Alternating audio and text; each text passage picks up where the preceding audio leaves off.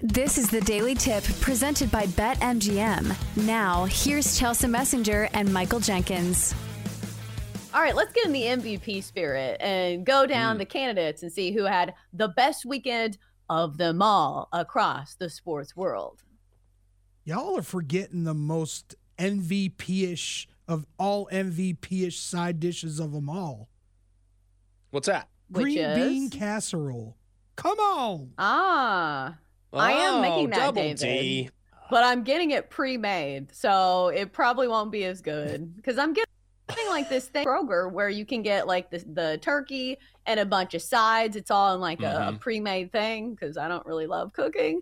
But green bean casserole is one of them. I do think that is a very popular side. Absolutely. It's my favorite side out of them all. And I'm going to agree with Mr. Smoot. Can't stand pumpkin. Don't want anything to do with pumpkin. Really? Yeah. Don't. No. I agree with the exception of pumpkin pie because I love the idea of pumpkin. Like I got some pumpkin flavored cold brew and I was like, oh, I'll get into the spirit, kind of like a pumpkin spice latte. No, it tastes terrible. So pumpkin's really hard to get right when it comes to flavors in other things. But pumpkin pie is the one thing that I do feel like has a place in our society. Well, I have one more real quick that is off the radar. My mom used to make an oyster casserole for Thanksgiving that was absolutely delicious. So that has become a family tradition for us. We do oyster casserole at our house. What is in that besides oysters? Like what goes with oysters? Seawater? It's basically oysters in like a bread casserole. So it's oysters and bread. It's really weird. It's really stupid, but it's unique, and I fell in love with it when I was young, so it's a tradition for our family. But that being said, let's go from the MVPs of Thanksgiving to our MVPs of the weekend. MVP number 1, Jane Daniels, LSU. And Daniels pulls it, takes it himself. He's got the sideline. Jane Daniels off to the races. And a bang back inside. He takes it to the house. 85 yards for Daniels. Daniels trying to run it. Got some space. What a move. Jane Daniels again. Jane Daniels touchdown LSU. 51 yards. Daniels became the first quarterback in FBS history to throw for at least 350 yards and rush for 200 or more in the Tigers' 52-35 win over Florida. Daniels finished 17-26 for 372 yards and 3 touchdowns in the air and ran for 234 yards and 2 touchdowns on the ground. Nominee number 2, Cody Schrader, Missouri. And it's first and goal for Mizzou at the 7. Schrader, number 7, in for the touchdown. So first down at the 9-minute mark. Schrader. Cody Schrader. Wow. Is putting on a show. 31 more yards. That offensive line for Missouri is putting on a show. Schrader finished with 321 yards from scrimmage as Missouri crushed Tennessee 36-7. Schrader ran for 205 yards on 35 carries and caught 5 passes for another 116 yards. His 321 total yards was just 12 yards shy of the Missouri record. Nominee number 3, first time we're mentioning this name, probably won't be the last, Caitlin Clark, Iowa. Double team comes, spins away.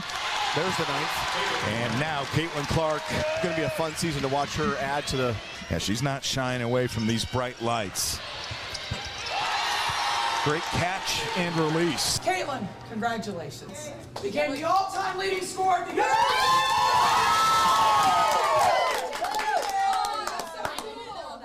And has a triple-double.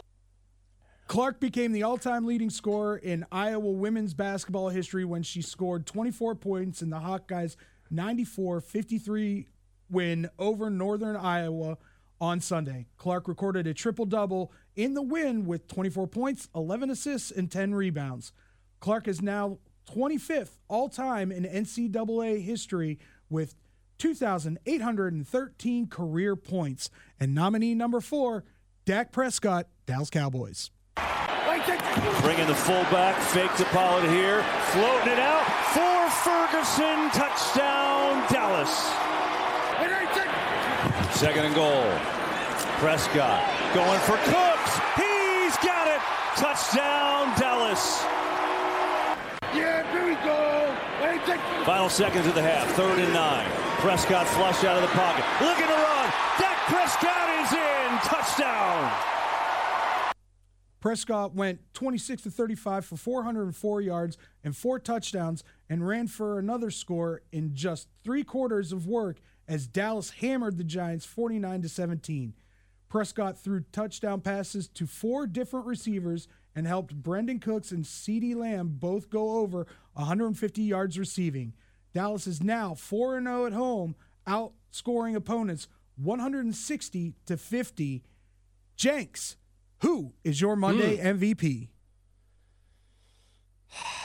I got to get it to Jaden Daniels. I mean, what he did in that game is unbelievable. I thought about Caitlin Clark.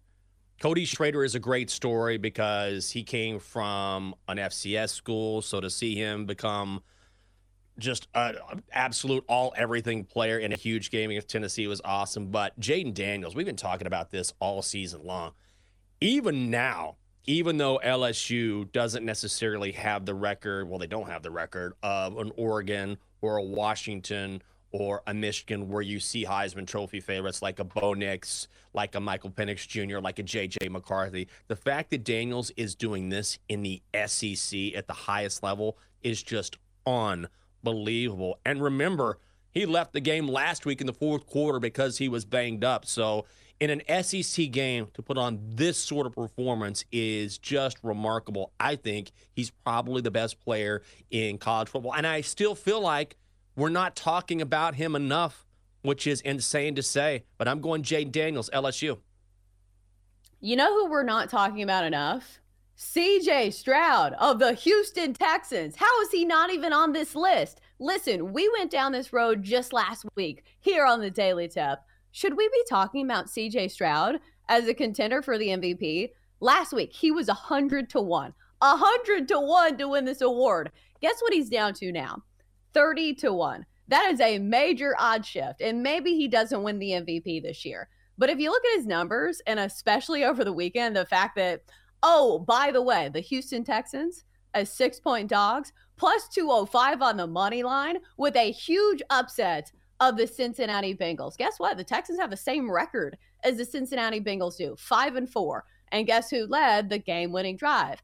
That would be CJ Stroud, who once again put up some monster numbers, 364 total yards of offense, 9.1 yards per attempt.